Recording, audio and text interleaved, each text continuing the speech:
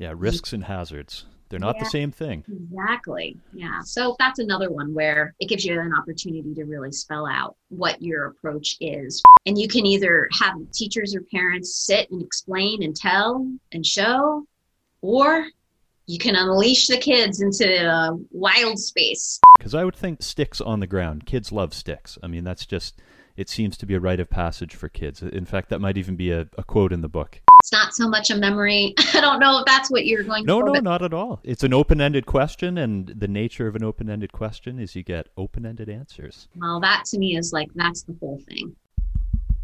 Testing, testing. Hey, I'm Ian. And I'm Sophia. And welcome to Talking with Green Teachers. This is the Environmental Education Podcast, where we discuss recent developments, big ideas, and creative approaches to teaching green.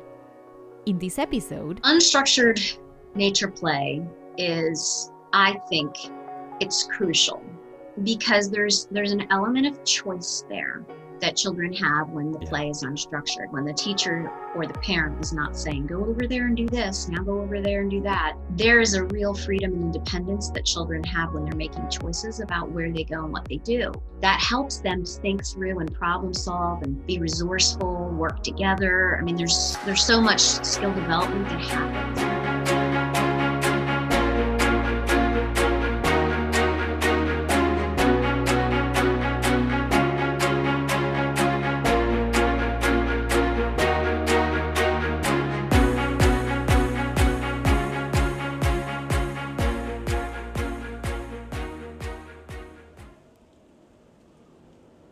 with ample time outside, children become attuned to subtle changes that occur throughout the year.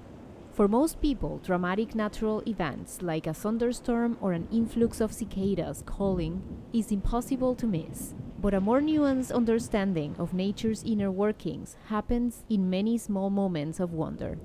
Page 97.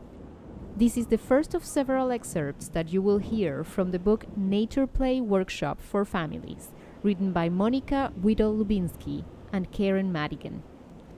Monica is a Maryland-based naturalist and current director of the Eastern Region Association of Forest and Nature Schools. She chatted with Ian about children's nature play and some key takeaways from the book. I thought it would be really kind of fun to start out with a memorable outdoor play story that you have from your childhood. So sort of something through a child's eyes. This is probably an unfair question to start off with because you probably have about 27 stories pop into your mind in the first split second. But are there any that kind of stand out more than others?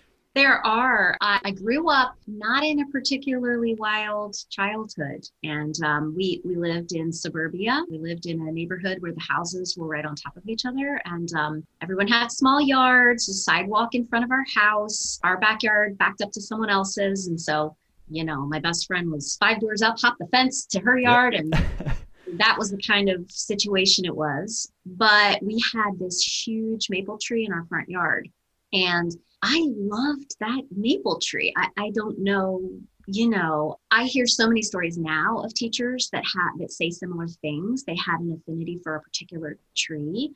So again, it's just this kind of you're naturally drawn to it. But this beautiful maple tree in our front yard, and the lowest branch was just low enough that if I tried really hard, I could climb up the trunk.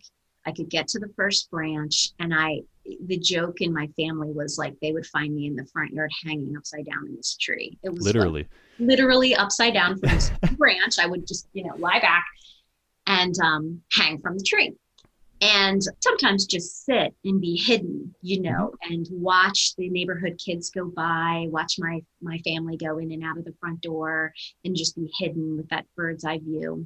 The tree was really special to me. And a really sad thing happened. The tree, the roots it was so close to our house, it was causing our basement to flood. It was causing plumbing issues. And my dad cut the tree down. And it was heartbreaking. Yeah. I was probably about 12 when it happened. Mm-hmm. And I think that really deeply affected me. I mean, I mourned, I cried, and I really mourned. I get upset thinking about it still. And there was another tree that we planted, and my dad felt horrible about it. He didn't want to do it either, but he didn't know what else to do. So Yeah, between a rock and a hard place. it was, and again, these is like, can there be a more clear example of the issues that we have as people trying to share nature in urban situations? And this happens a lot. And these are difficult things to do. So my happy childhood memory is also one of my saddest childhood memories. But I think really it did make me think about our relationship to nature. And that certainly manifested itself very well in your professional life. Over 2 decades, you've been involved in setting up 3 nature-based preschools. Yeah. Pretty significant stuff. And really, nature-based education has just taken off. And it's not as though it's a new thing, obviously, and those who've read about it and those who read your book will also see that. But what is it about nature-based education right now that has caught so many people's attention?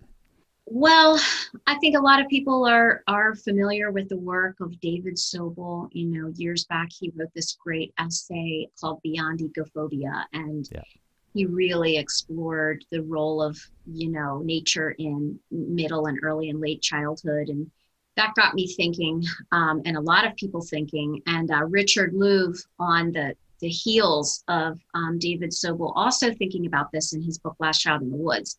That book seemed to really put it into focus for so many people as far as our disconnect from nature, the change from being a society that farmed and worked on the land and worked with the land to just being indoors, having media and video games and culture that just moved inside and plugged in.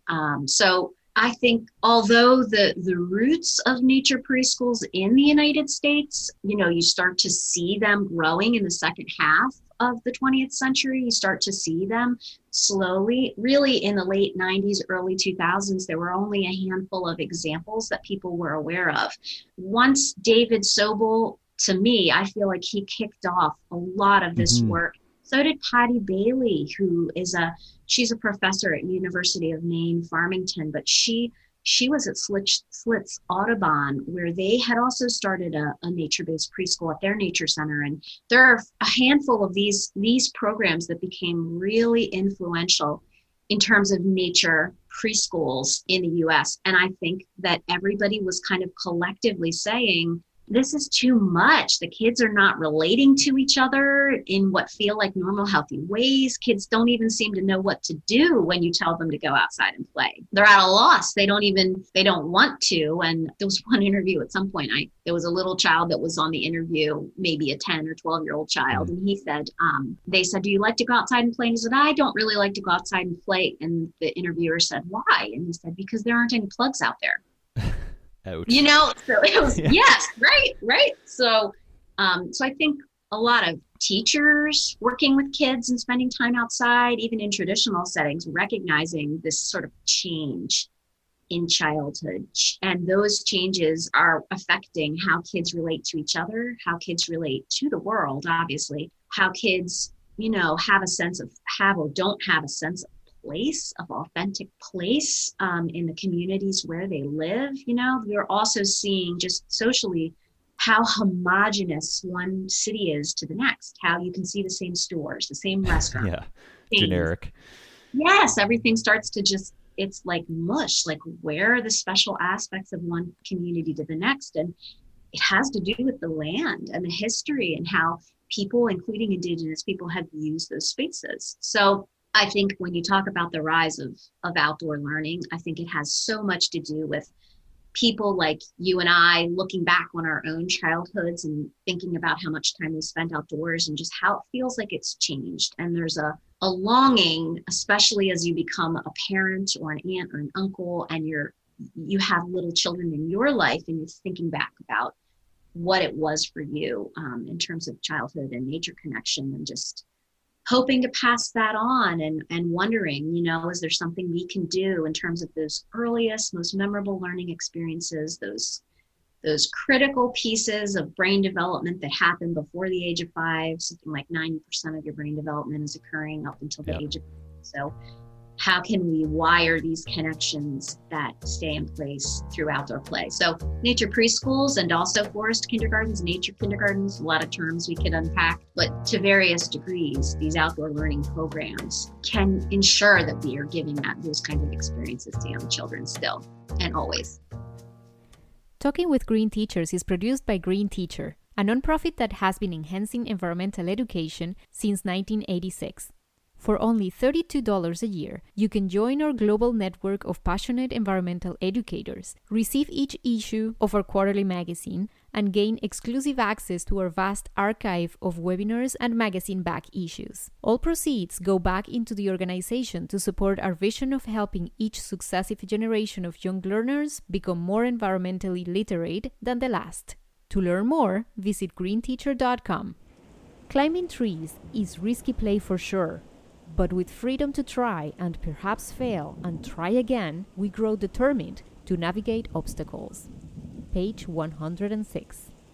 Let's kind of look at the basic foundations of children's outdoor play, because it isn't necessarily just about going into nature for the sake of being in nature and, for example, naming all the species. I mean, a lot of it's about socializing and building resilience and that grit. And I mean, the word grit comes from dirt, grit in your shoes. Can build emotional grit as well. So what are some of the kind of key tenets of children's outdoor play beyond just we're outside? Because it is certainly more specific than that. It is. There are several I would describe. Unstructured nature play is, I think, it's crucial because there's an element of choice there that children have when the play is unstructured, when the teacher or the parent is not saying, go over there and do this, now go over there and do that. There is a real freedom and independence that children have when they're making choices about where they go and what they do. That helps them think through and problem solve and be resourceful, work together. I mean, there's so much skill development that happens when children are left to their own devices. So unstructured nature play is a way that we are honoring the fact that children are capable of making those choices. They are capable of directing a lot of their own learning. That I would say is like point number one. And it's our job then as parents or educators to facilitate experiences in a way that, I'm using air quotes when I say safe, to ensure that in as much as we can, make sure there's no hazards, there's nothing dangerous in the environment, but yet enough challenge, enough excitement, enough mystery, and enough risk that kids can calculate that they can gain all those rich benefits of making choices, discovering things on their own. So stuff of science inquiry, when they're testing things out, they're tinkering with materials, they're getting up close and taking a closer look, or they're really observing for a long time what's going on outside and just messing about, Puttering. It's really the stuff of, it's just, that's the problem solving. That's the learning. That is what it is. And you can either have teachers or parents sit and explain and tell and show, or you can unleash the kids into a wild space and let them figure it out on their own. And when they figure it out on their own, then again, they're finding their voice. They're finding their identity. It's intentional. Yeah, they get to figure out like what makes them tick. What are they most excited about? And then again, in terms of that outdoor learning piece. So I really focus on helping teachers understand why unstructured nature play is important, because to me, I feel like that's the hardest thing. Yeah, it's like, get out of here, almost. Well, a trained teacher, let's face it, when you go to a university and you study education, you learn how to write a lesson plan. Then when you get observed, what does your supervisor observe? They're not observing how well you facilitate learning. They're observing you leading, teacher-directed, read teacher-directed. Yep, top down.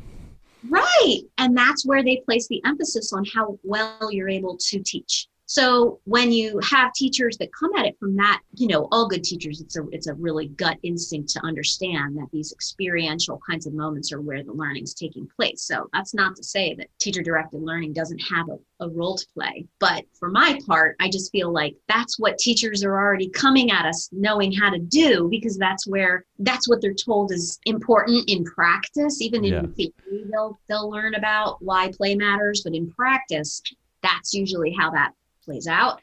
So I spend a lot of time helping teachers map out, okay, when we're observing unstructured nature play, how can you link it back to those early learning standards that you're required to demonstrate? How do you take that looking backwards approach to say, oh my gosh, wow, do you see how much time they spent with that stick? Did you hear what he said to her? Did you see how they then pulled in that little friend and found this other artifact? And there's a lot that you can examine and then map back to all sorts of skill development, but it is a different approach because it isn't as prescribed.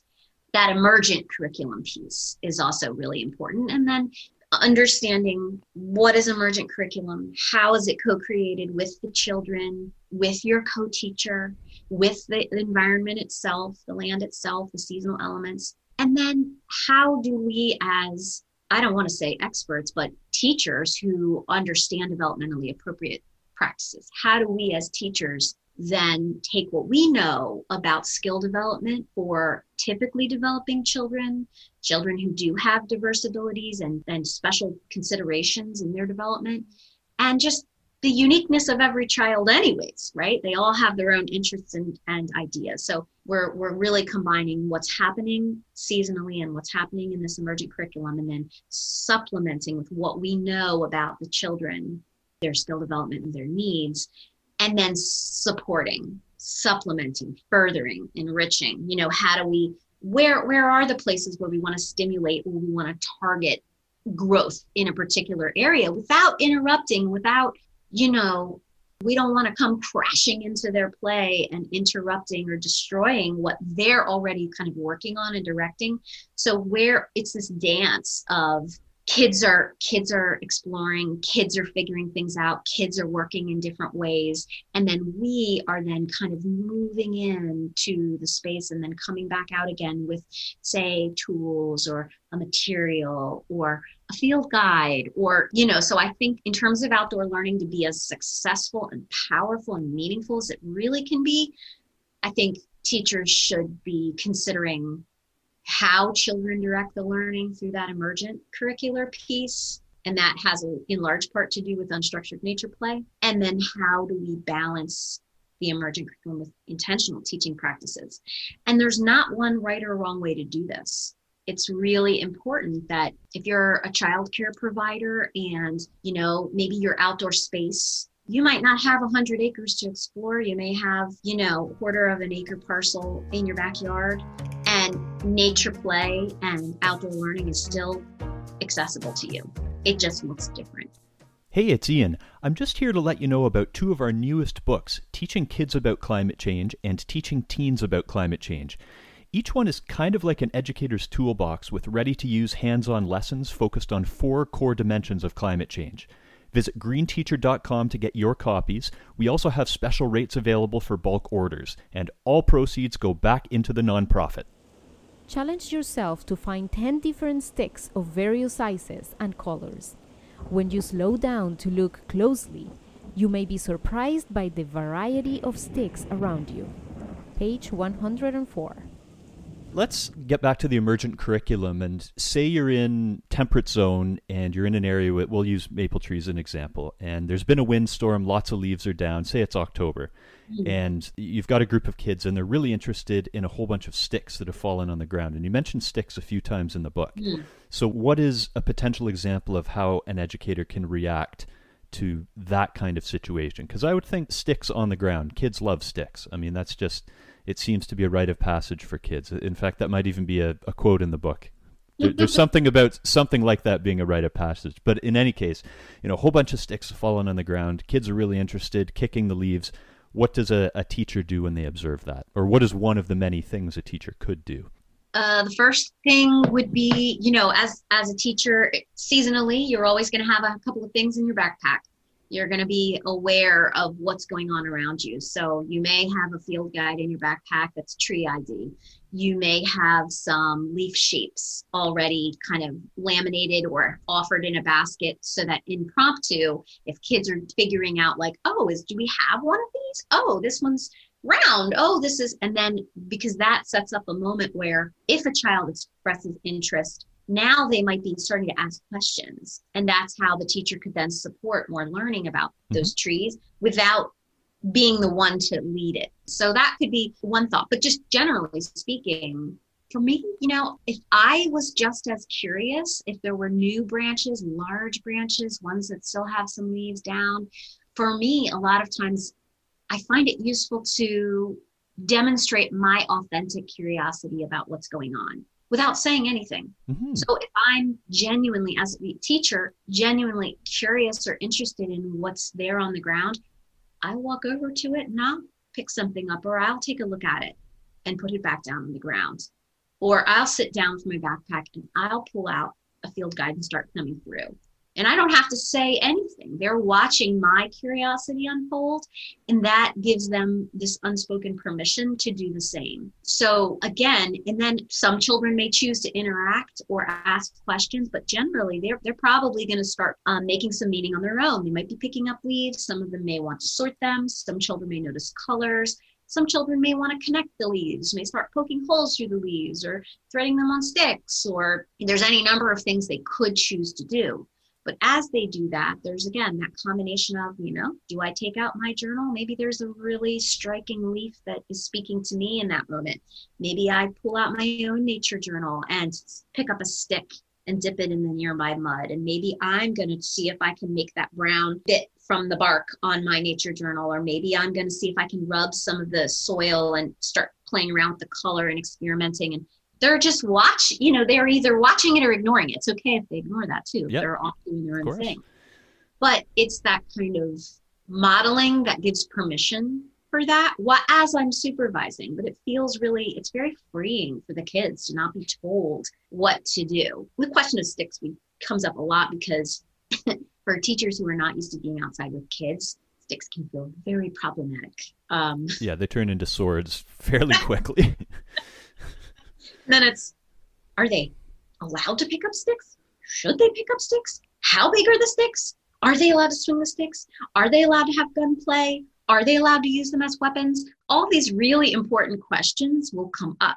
And it is not my job to answer those questions for any other program. To me, it's, okay, good. Have those conversations and decide amongst your team what feels right and okay for you. There's a lot of different ways we could look at it, but just recognizing that sticks are plentiful and they're readily available and they're a wonderful way that kids can learn about, all sorts of aspects of nature. What's living in them? What's living on them? What's growing on them? What colors are they? What happens when you tear them apart? How do they grow? What's flowing up and down the tree? There's just so much. So to say, no, we don't pick up sticks, to me is just, that's a crazy notion. But once you say, okay, well, we're okay with using the sticks, but now what are the parameters or guidelines? I feel every program has to think of that for themselves. And that leads into some of the discussion that comes up as far as risk-benefit assessments. And risks and hazards. They're not the same thing. Exactly. Yeah. So that's another one where it gives you an opportunity to really spell out what your approach is for that particular risky play activity. How do you approach it? And then communicate that with families so that they understand. And again, sometimes I'm talking as if I'm speaking to parents, and sometimes I'm talking as if I'm speaking to teachers, but all things to consider. Yeah, and the teacher being in a supervisory position, of course, has to make sure that there aren't hazards that could be extremely dangerous. Something very simple like playing near a busy motorway. You want to make sure that kids are steering clear of that. But the risk-benefit analysis of falling, a kid's balancing on a log and then they fall off the log and they scrape their knee and, maybe there's a little bit of blood. I don't think any parent's like, yay, blood, great. But at the same time, if it's a little, surface wound and it'll be fine in a couple days, throw a Band-Aid on it. Yeah. What's the harm? Right. And again, people have different comfort levels. To me, I think about, is it going to cause death or debilitating injury? If it's not, then there's a good chance that the risk could be beneficial, it depends on what the thing is, but generally speaking, if we're doing our best to remove the really obvious hazards and dangerous things kids can't weigh, they can't figure out on their own, we remove those, we plan for those. We're monitoring our sites every day, making sure that we've removed those things. Then we can parse out what is acceptable and really beneficial risk. And I do know there's one instance I know of where there was a school, the kids were doing some outdoor learning. Now this was a traditional school setting. This was not a forest or nature school. And they really didn't have a plan in place for how to use sticks. They just, they thought, okay, well, we're this traditional program, but we want to be progressive and just let the kids play. But they hadn't thought through any sort of risk-benefit assessment. I don't believe they had conversations as a staff about how to approach this. And one of the children did get wild with a stick and caused eye injury to another child because they were just whipping it around, and it was dangerous. Yeah. But that had to do with the teacher's approach and the school's approach, and not considering that as an actual activity that can be beneficial, but also an activity that it does pose some degree of risk. So if you don't have safety routines in place, if you're not saying, hey, sticks need space, remember, sticks need space. Hey, what's your plan with that stick? Okay. It's not just saying no sticks. It's right. Think about what you're doing with it. Exactly. So it's not to say, I don't want to sugarcoat and say it's all rosy. There are so many benefits to some of the incredible experiences that kids get to have that are so varied and so rich and deep.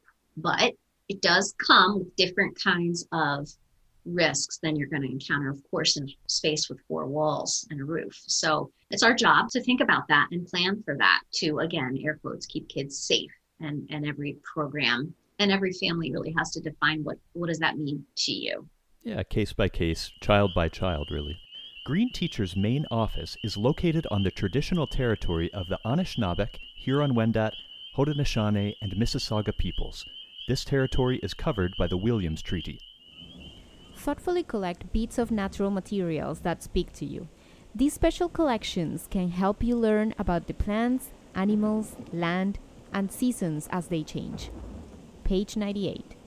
That segues nicely to your book that you wrote in collaboration with Karen Madigan, published by Quarry Books, Nature Play Workshop for Families. And it has over 40 activities that can certainly be adapted. They're in the spirit of outdoor nature play. They're guides and some really, really fun stuff. Just a few that really caught my eye. Walnut boats. There are lots of activities about water. You do a phenological approach all 4 seasons, plus some year-round activities. And each season has at least one activity related to water in some form or the other, whether it be frost, whether it be ice, whether it be snow, whether it be rain, whether it be puddles, waterways, even temporary waterways that maybe students make by creating little channels in the mud. So yeah, walnut boats, that one stood out. Making paper using the fibers of plants, that one really stood out as well. Were there any kind of favorites for you in that mix of 40 plus? Gosh, favorites. Hard question again. Well, I like the ones that you mentioned. The walnut boats is one that will really challenge a kid to fiddle around with balance, to get the balance just right for the boat to sail. Yeah, it's a little sail of a leaf, any kind of leaf, really. But it's challenging to get it to actually float upright, and it does. It requires some doing with the kids. So plus we've enjoyed doing experiments where there's a little, in one program, a little footbridge over a creek. And so some kids could go down to the bottom of the creek with a little walnut boat and float the boat. And then another child from the top of the bridge could toss a twig in and have little races, to see what I did a stick race like a month ago. They're so fun. We're tossing in a walnut, just like a whole walnut. But yeah, as far as favorites go, the co-author Karen Madigan, she makes these beautiful felted rocks. Yes, I love that. So satisfying, and the sensory aspect of that for the children. It's really nice, and it combines learning about wool as a fiber with the stones, and then the stones become these really open-ended playthings, and again, storytelling, which is something we like to do, where we let the stone talk to us or incorporate the stone in some other building kind of experience outside. Those just feel so special to me. So I love Karen's edition of the Felted Stones. And I also love the just simple act of making stone cairns to stack and to mark your movement through a space. I think that that's fun too, because lifting up rocks, seeing what lives there, learning about what just happens under a rock is one thing, and one really great thing that sometimes we don't even want to stack the rocks because we need to put it back, recognizing there's something that's living there. But along a creek or a stream where the rocks are more plentiful, that can also become a really fun activity. And there's so many ways kids engage in that activity. Some do really care about stacking the stones as high as they can and making them Jenga. down. Yes, like Jenga, exactly. Jenga style. But other kids are just really captivated by the shapes of the stones, or finding a particular shaped stone, or finding them all in the same size or color. And then that can lead to, again, just making marks with the stones and seeing what can make a red streak, what can make an ochre kind of streak.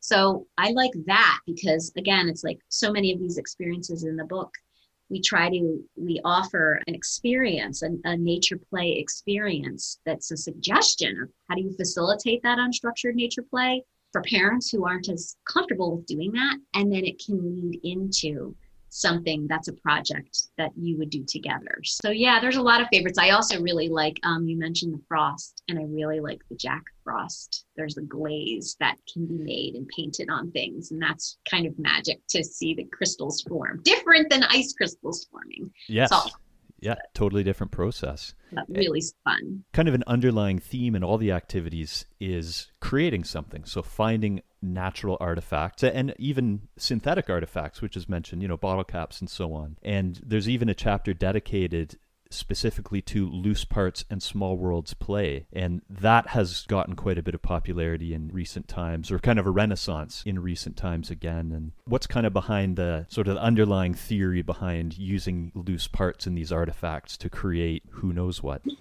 Yeah, so as you mentioned, that's very much a buzzword or sort of term in early childhood education, as well as environmental or nature-based education. Loose parts play. So the gentleman who coined the term, Nicholson, he actually was from an architectural background, but he recognized that just the ability to move things around and manipulate those things had great value. So what we consider today as loose parts play is really born out of that. Just how many different materials and how we can put them together in just novel ways is a segue for creative play, social play, because you're interacting with other kids, sort of figuring things out, and engineering, and just, there's just so many, it's open-ended. There's so many possibilities. So throughout the book, you'll see examples of reusing things, trying to repurpose different things, as you mentioned, yogurt containers or bottle caps, or whatever it might be, and also just this idea of plentiful, natural, loose parts. And teachers who don't have a lot of money, who don't have a lot to work with in terms of a budget, there's natural materials that are plentiful that we can use and return back to nature when we're finished. So, and parents, you can engage families by inviting them to share plentiful materials that they may have near where they live or in their yard. And it also can have some good conservation types of conversations around, is it okay to use this? Is it okay to collect this or take this? What do we do with it when we're done? So I think those, this idea of the honorable harvest that Robin Wall Kimmerer in her book, Braiding Sweetgrass, and she talks about asking permission for things that we use before we take them and only taking exactly what we need. So there's, loose parts play can be play of all these like wonderful, plentiful things, recycled and natural, but it can also lead into those other kinds of conversations that can be running through a child's mind of understanding like, well, there are only so many of those. We're not going to pick those, but this plant grows here. And again, I'm not about doom and gloom. So I am sensitive about conversations where invasive plants, for example. Yes.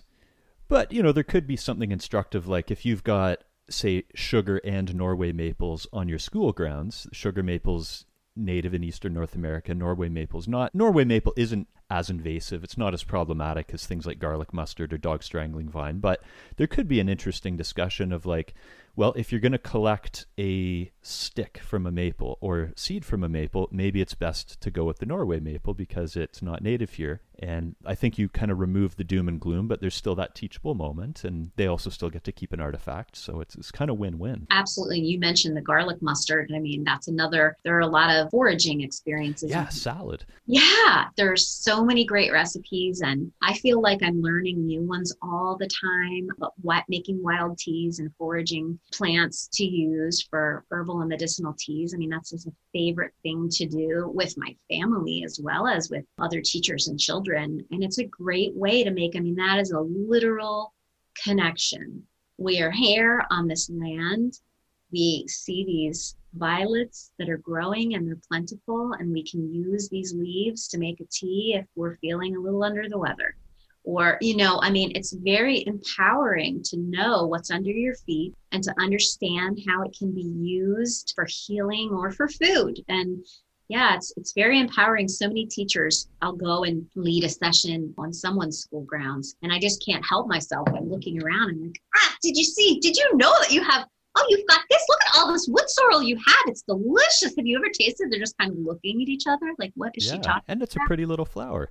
It is. So I think that again, with the frame in mind that we want to be sure we know what we're actually taking and that we can truly identify it before we have any child taste anything or adult taste anything, and not take more than we should if it's a plant that's a scarce plant. But eating, tasting, hunting, growing, gardening, I mean, those are really important ways that we directly connect with the land. It's nourishing our bodies, and we in turn can nourish it and help the plant to continue to grow in other ways. So yeah, I think the foraging experiences are really fun too. For sure.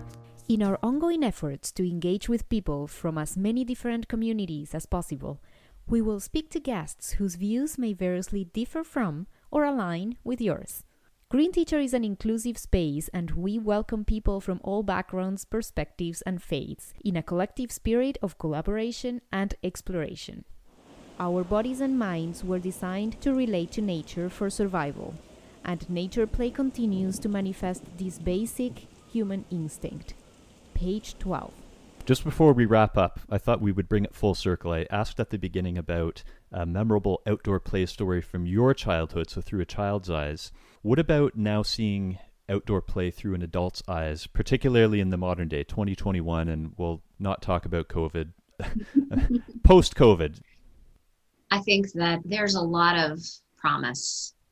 There's a lot of promise, a lot of hope, still so much joy and wonder that I feel when I get to be with children outdoors. And I know I'm not alone in that.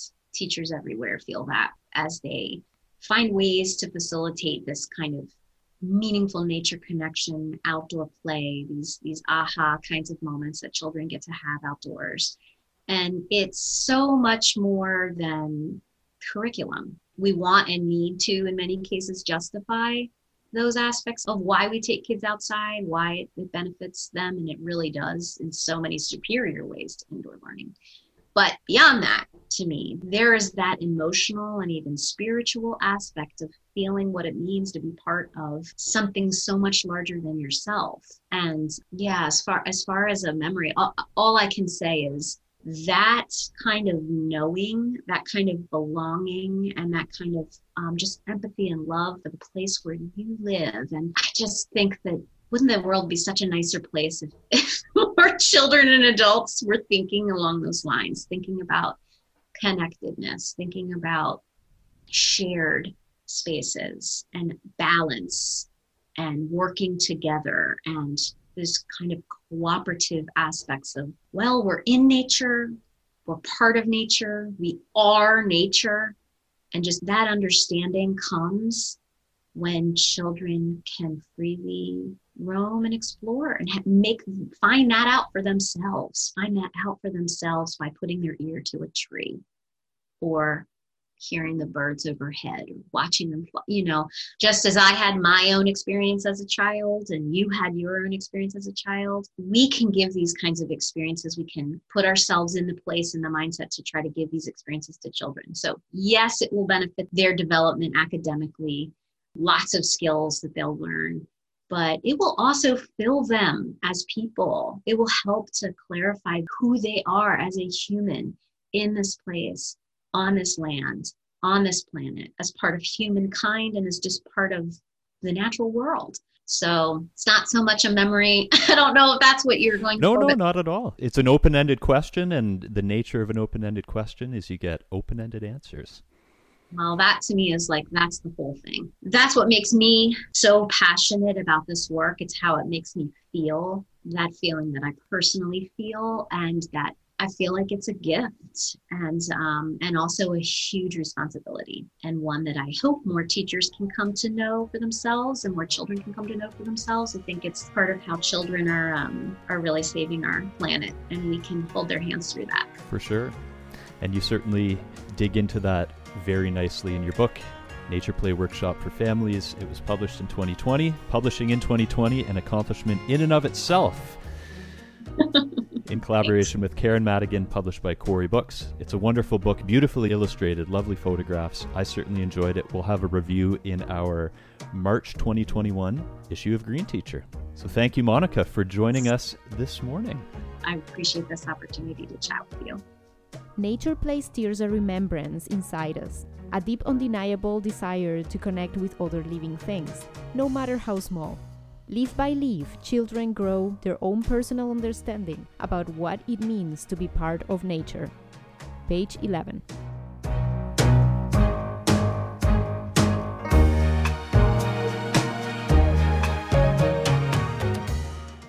Talking with Green Teachers is co-hosted by Ian Shanahan and me, Sofia Vargas-Nesi. Ian is the show's writer and editor. Logo design is by Devin Terrien. Subscribe on Apple Podcasts or iTunes to get instant access to each new episode. If you really like the show, give us a rating too. We can also be found wherever you get your podcasts. Thanks for joining us in this episode. We'll chat again soon.